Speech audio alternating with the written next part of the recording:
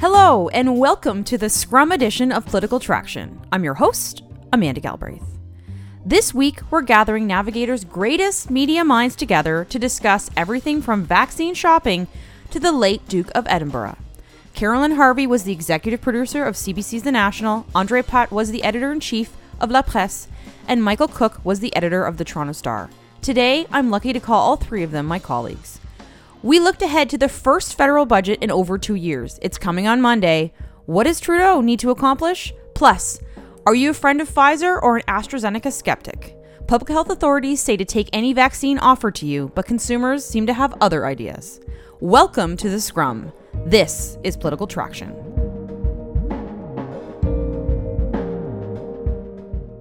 Okay, we're back for another week with our very special panel. I would like to, once again, as you know, welcome my colleagues, Michael Cook, Carolyn Harvey, and Andre Pratt back to the podcast for the Scrum.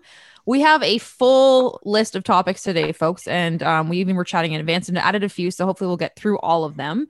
The first piece I wanted to talk to the panel today about is the coverage of vaccines, and not so much availability, but about how the media themselves are choosing to cover aspects of it. One around vaccine shopping. There was a very somewhat controversial story by CBC Regina where a resident thought she'd been given Pfizer vaccine and was, quote, shocked that she received AstraZeneca. And there's been some additional coverage around how the media are covering blood clots with both J&J and AstraZeneca. There's a case, the first case in Canada this week, of a woman with blood clotting. She is recovering safely at home, but you would be forgiven for not knowing that because that doesn't seem to get into any of the stories until the very end.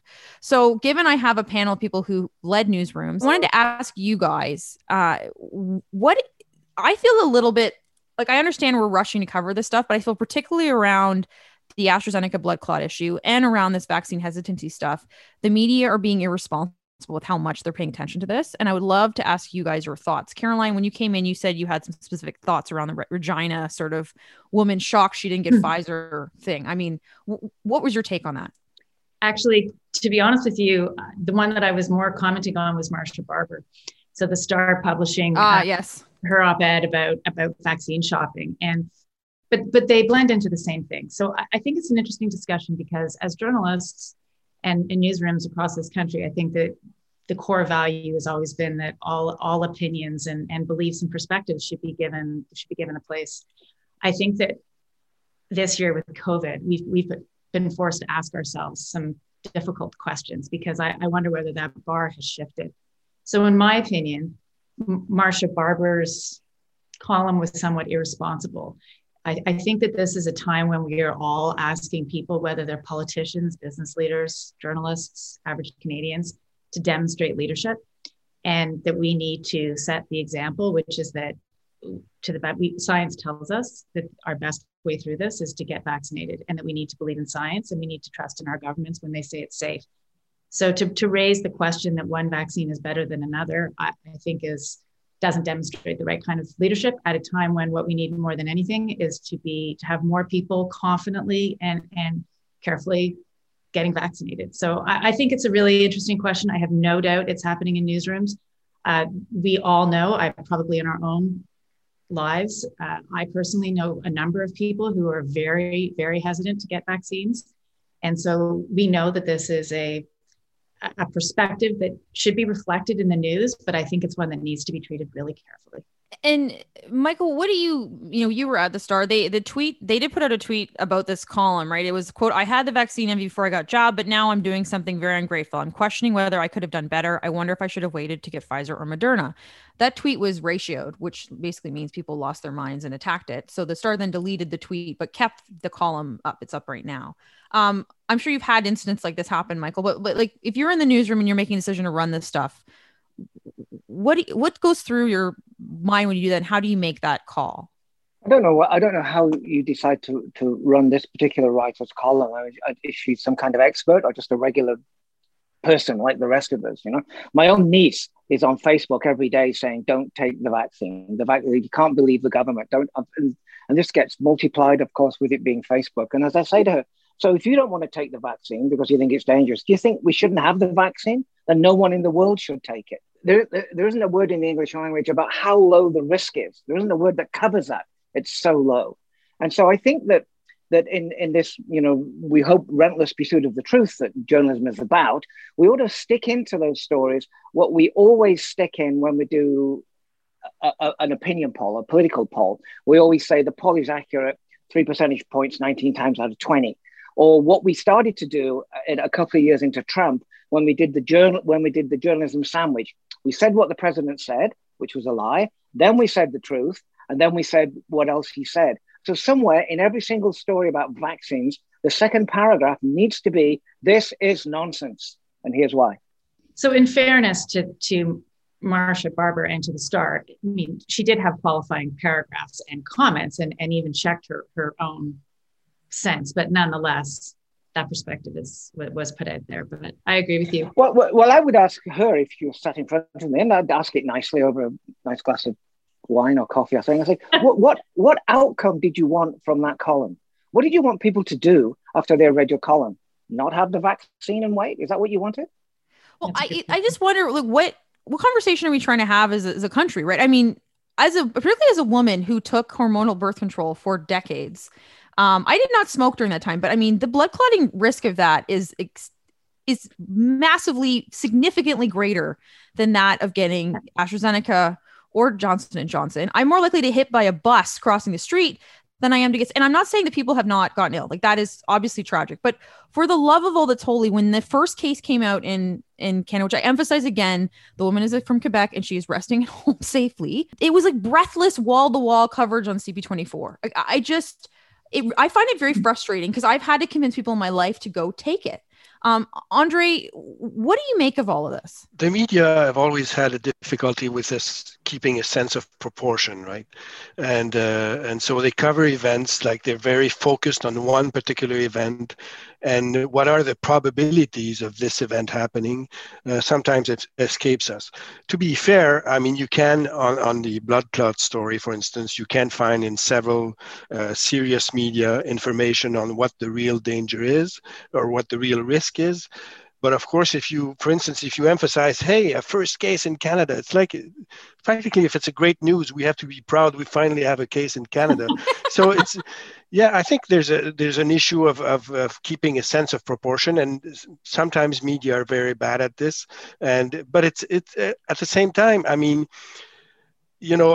what are the authorities doing? I mean, for instance, in the US, they're now pausing the J&J vaccine because of these blood clots. So, I mean, as an ordinary person, I don't know. I'm not a scientist, but if scientists think that this is serious enough to pause the vaccine, I'm tempted to think, well, maybe this is serious after all. So, well, it does certainly bring attention to it. I mean, two things I'd say, Amanda, you gave the example of birth control. So they say it's 1 in 250,000 your chance of getting a blood clot with the AstraZeneca vaccine.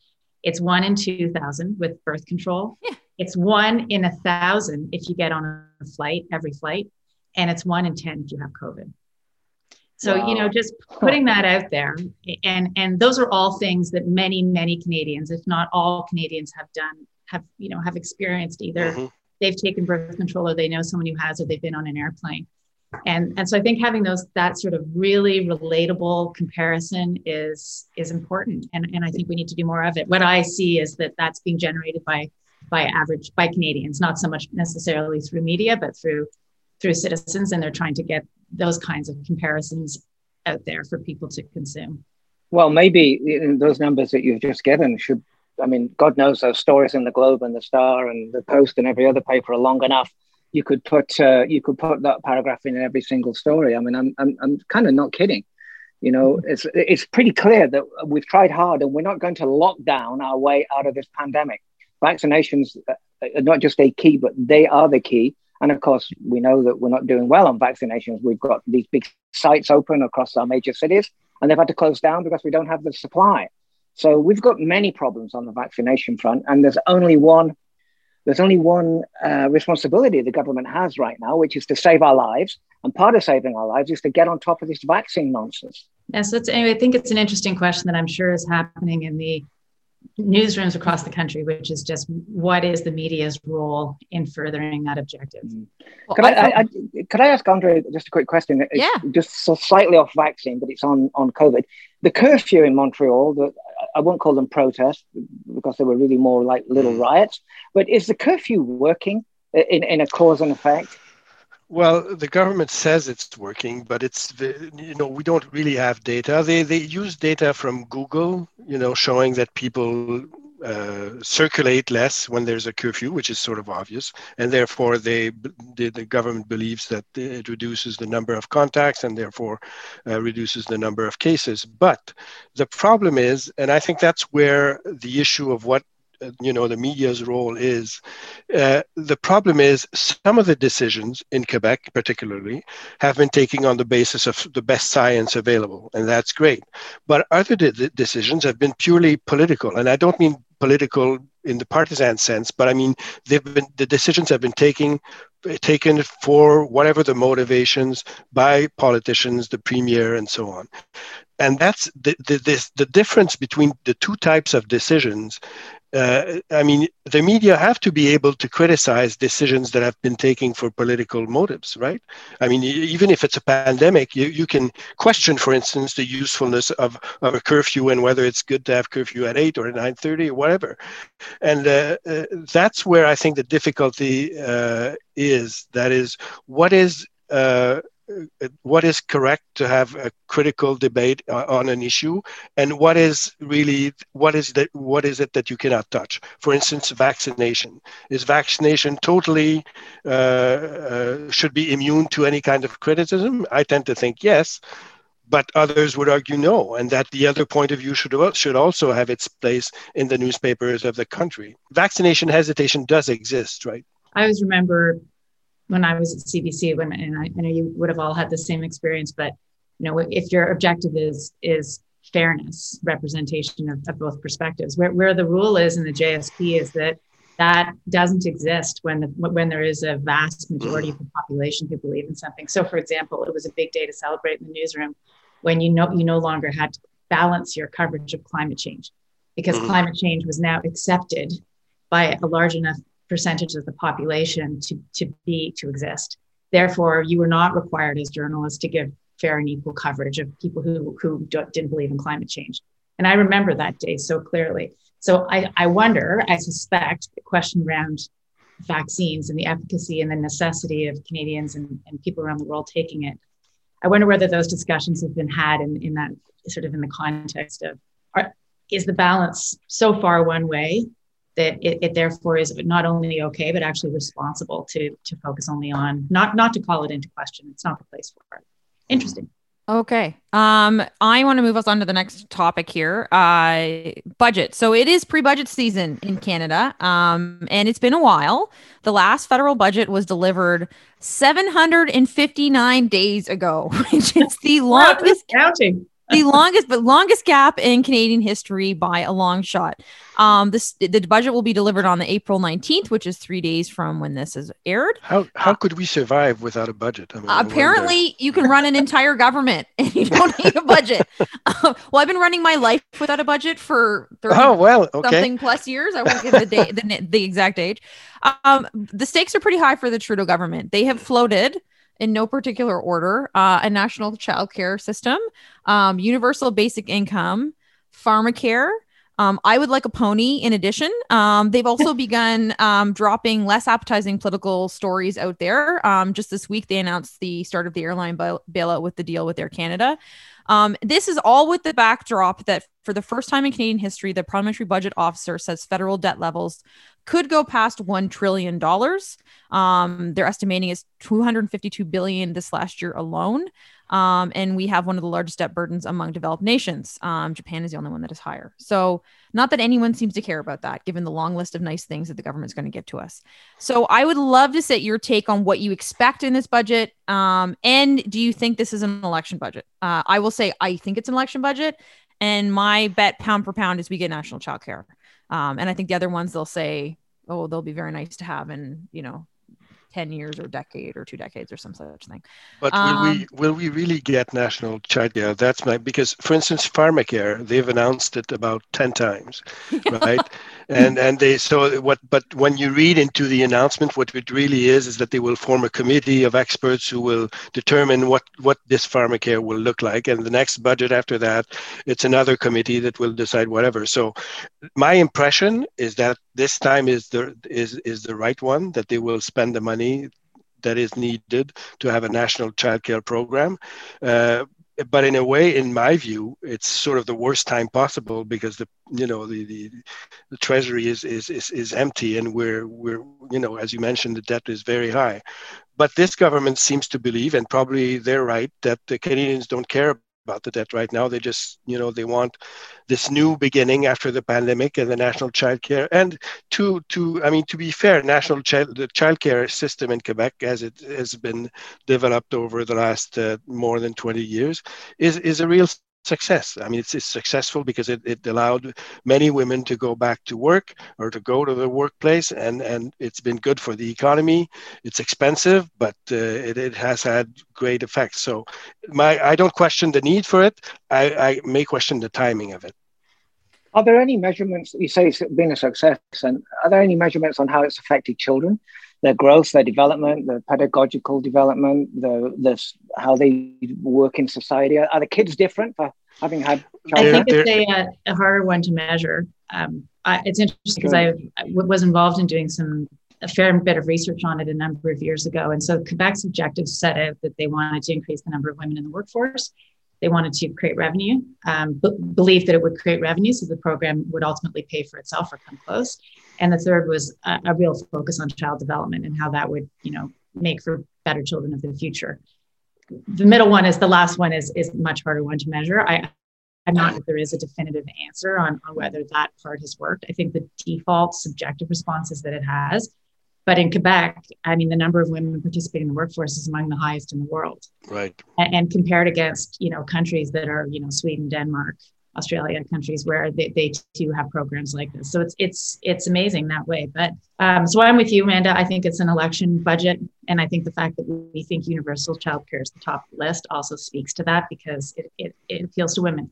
And we all know that women are such an important voting bloc, and one that leaders are always trying to reach. And I think interesting for the budget to be delivered by Chrystia Freeland, and also for her to be advocating for that. I also think it's interesting because it hits into so many other social issues that have been discussed around inequity, and national child care addresses so many of those, or in theory does.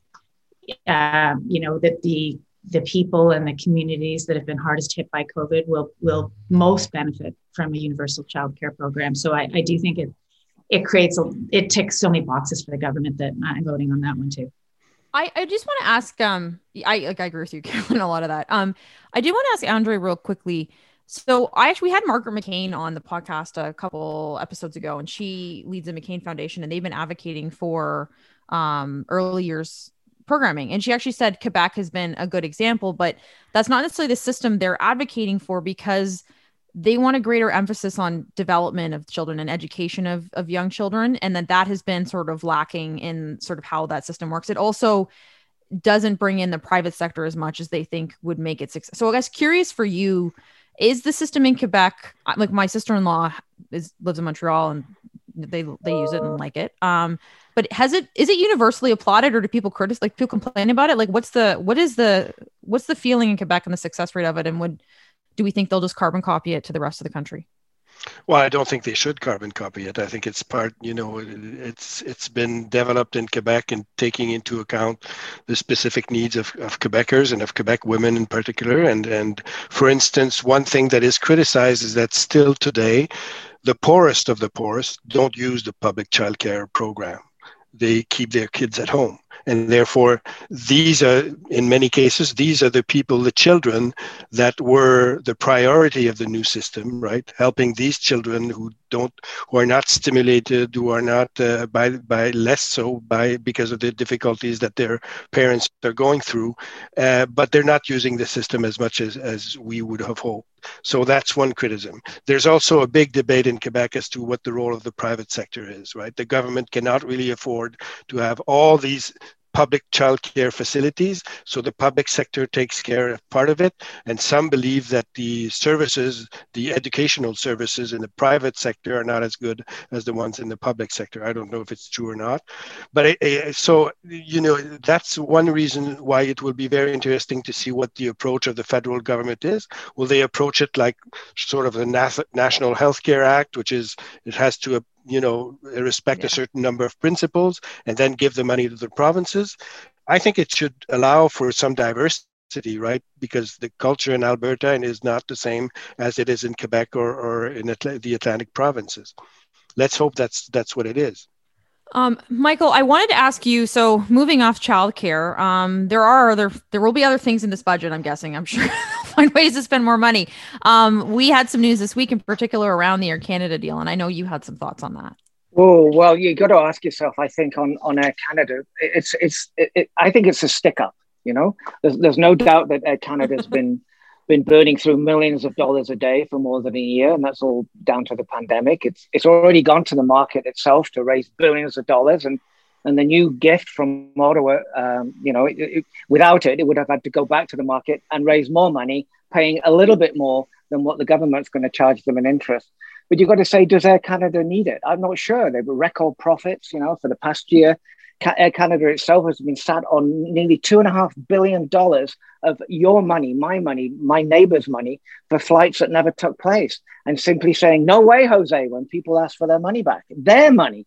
I put that in capital letters. So Air Canada has had this passenger's money, our money, for a year. It's not paying interest on it, and it's likely getting interest. It's likely parked somewhere. So that's a pretty cheap form of getting to working capital.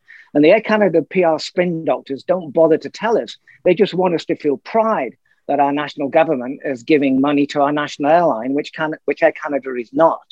And I just do a little asterisk here. As an aside, WestJet started to give its money back to its customers more than 7 or 8 months ago. So Air Canada's already received millions of dollars, hundreds of millions of dollars, and rightly so, in government pandemic aids. But we have a terrible history in this country and others when governments try to help industry out of their mess. I forget the number. I think it was $3 or $4 billion that went down the B-day on that on the auto industry. Yeah. And now the worst thing of all this is that the government's going to sit on the board. We're going to take an ownership stake in Air Canada. Come on. Government bureaucratic participation in the airlines has been a colossal failure around the world. You get knee deep in treacle at the board level. They make awful decisions, many of them for political reasons. And the only good thing about it is it's government. So at least those awful decisions will be implemented very slowly. So I agree with most of what you said. My only kind of bugaboo about this airline deal is that of all of the airline industry itself was probably one of the most impacted by the pandemic, right? Like they were shut down right away and the government mandate, they had no way to make any money, like literally no way to make any money. And they did not get any sector specific bailout. They did it for everybody else, but the airlines, they got access to the faux leaf program that sat around for a year that they had to pay money to actually try and get, and they got no funding out of it. Finally, I think AC cut a deal, but it was a terrible program. And instead, the Trudeau government realized the optics of bailing out the airline. So instead they said, no, we won't mandate you to refund customers. That's fully within the government's authority. So instead, the Trudeau government took the politically cowardice way out and forced Canadians to loan the airlines money. And now a year later, they figured out a way to message it in the budget. So now all of a sudden that money's going to flow back. Like the weird thing people don't realize, I think, is that the federal government, because they did not provide a bailout early on in this pandemic like they should have, put that on the backs of Canadians at the worst possible time for many of them. Those are lots of families who, save all year for, a $2,000 all-inclusive vacation to, God knows whatever, like Cancun or something with their family. And that's money they could use now. And like, that's on the Trudeau government to me. I think I'm not wild about the AC deal either. I hate when governments sit on private boards and we buy into private companies. I think it's nuts. But part of this is their stinky mess. And am I mistaken here that what is happening, in fact, is that Air Canada is finally giving money back to its customers, but the government, in a way, is paying them to do this, right? That's it's public money. So Air Canada is not really reimbursing anyone. They're just taking the government money and giving it to customers. That's just strange arrangement in my view. And we're paying for it, and we get a small piece of the action on the board. All right.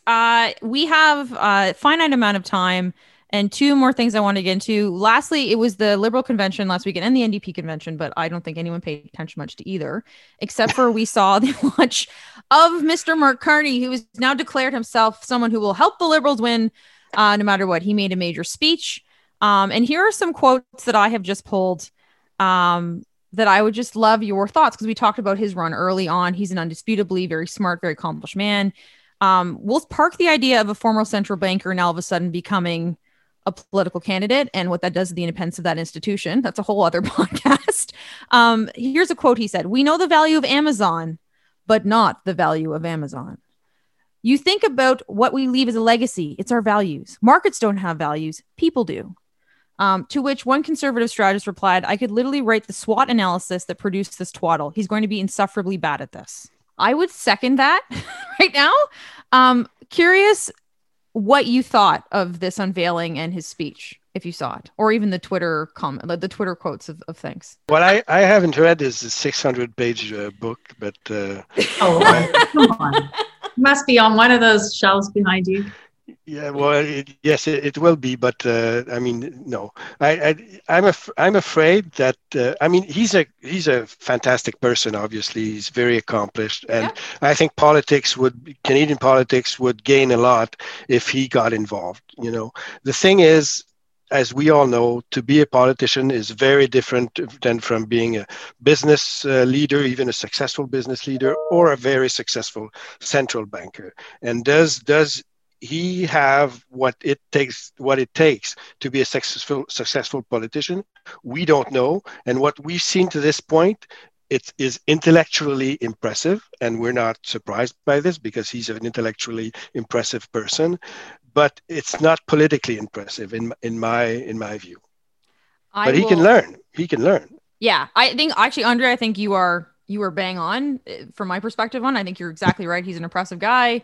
Intellectually, it sounds very smart.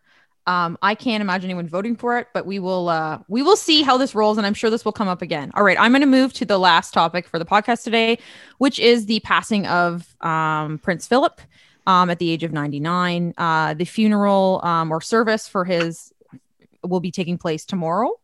So curious, given you guys all led newsrooms, the royal family the Queen is still our head of state. I do think it's significant. I've covered it myself on my radio show quite a few times.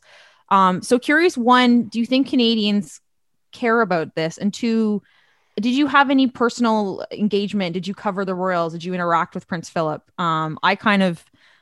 He's kind of been one of my secret favorite royals just because of his. I'm not surprised. Yeah, it's given my commentary and stuff. It's I like somebody who tells some of his stuff is over the top, but I find his sense of humor amusing. So I will throw it out there. I know, Caroline, you mentioned that you had some interesting conversations around covering the royals when you were at CBC, and you'd also kind of been at a few events. So maybe you can kick us off. Well, only to say that I have to say, personally, I'm not somebody who follows the royal family closely, but I will tell you, based on my experience at CBC, that there's no question that the vast majority of Canadians do. And we always used to joke that it's one of those polling questions that people may say that they don't care about the royals, but they're the first ones to tune into every moment of the royal wedding or to watch the Oprah Winfrey interview with Meghan Markle. So I can tell you without a doubt that Canadians care, or at least engage with royal content in a really meaningful way in this country. And I don't know whether it's because we like the tradition of it, whether we like the sort of quote unquote celebrity of it, whether we like our connection to something. I mean, I think there's a variety of things, but I can tell you that it's very real, at least as you measure audiences. I'd be interested, Andre, if it's different in Quebec, but it's certainly true in Canada. And I have to say that so two things. One is that I did go with CBC to cover a couple of different royal events, most recently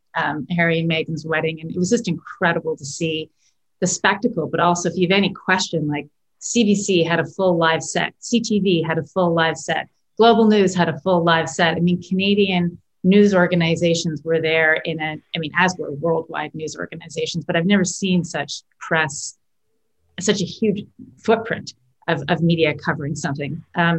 The other thing that I think is just interesting, or was interesting for me in watching some of the coverage when the prince passed away, was Jean Chrétien did an interview. I think he did numerous interviews, but I happened to see his one on CBC News, and he was great about how much he liked Prince Philip. And to your point, Amanda, why he liked him is because Chrétien said they had this shared value of saying what they thought, and that they had for many years. He said up until, I think he said, like within the last year, Chrétien had a one-on-one with the prince, that they had a real affinity for each other, I think because of their disdain in some ways, but the charm that they both had through the way that they spoke their minds, and that they were slightly off the mold, and they had an affinity for each other, which I thought was really interesting to hear. Michael, you were born in England, and now you're in Canada. So what's your whole take on that? I tell you, I'm not a royalist. I think Canada should grow up to be a republic, but it won't, because we're constitutionally unable to go down that road. So we will have a King Charles, and we will have a King William. I admire Philip so much, and I'll give you 2 or 3 very quick reasons. One, even after being married for 70 odd years, he could still get into the trousers he wore on his wedding day. He had a 33-inch waist. Why did he have that? Because every day he did the RCAF exercises, which did not require. I mean, he predates Jane Fonda in that workout. It doesn't require a health club membership. Doesn't require any fancy machinery. I think it's called 5BX, which I think is five basics every day. So I'm taking notes here. I'm taking notes. Well, it's a great scene in The Crown. You can watch it. Andre, I'm going to start the RCAF exercise program, but not today. It'll be tomorrow.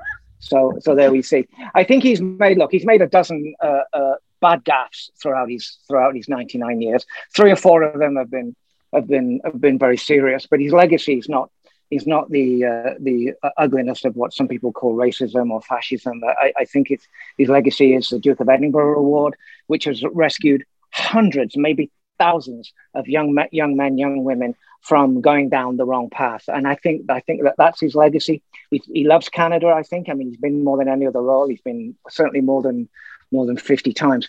And I think he had a freshness about him that there's a story in Britain today about the British Army, which soldiers are no longer now able to call their colleagues lads, because that could cause offense, and they're not allowed to use the word sportsmanship and things like that. And I think we should take every new fad that we have and ask ourselves, what would Prince Philip say? And then act accordingly based on that. And I think it's also bad when you hear these criticisms of these gaffes, which they were gaffes. I mean, some of them were painful to hear.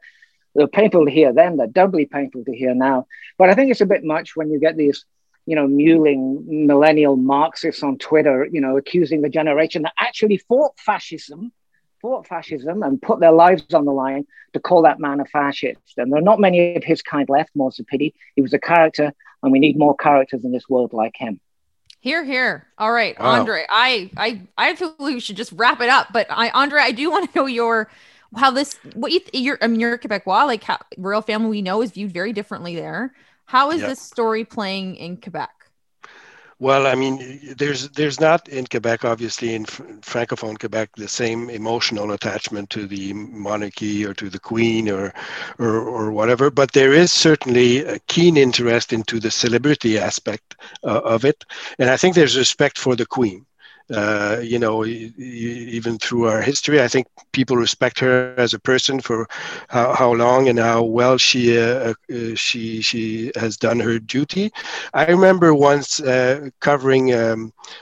I shook hands with the Queen. Actually, I should say this right now in 1982. Yeah, when she came for the patriation, she was very impressed apparently.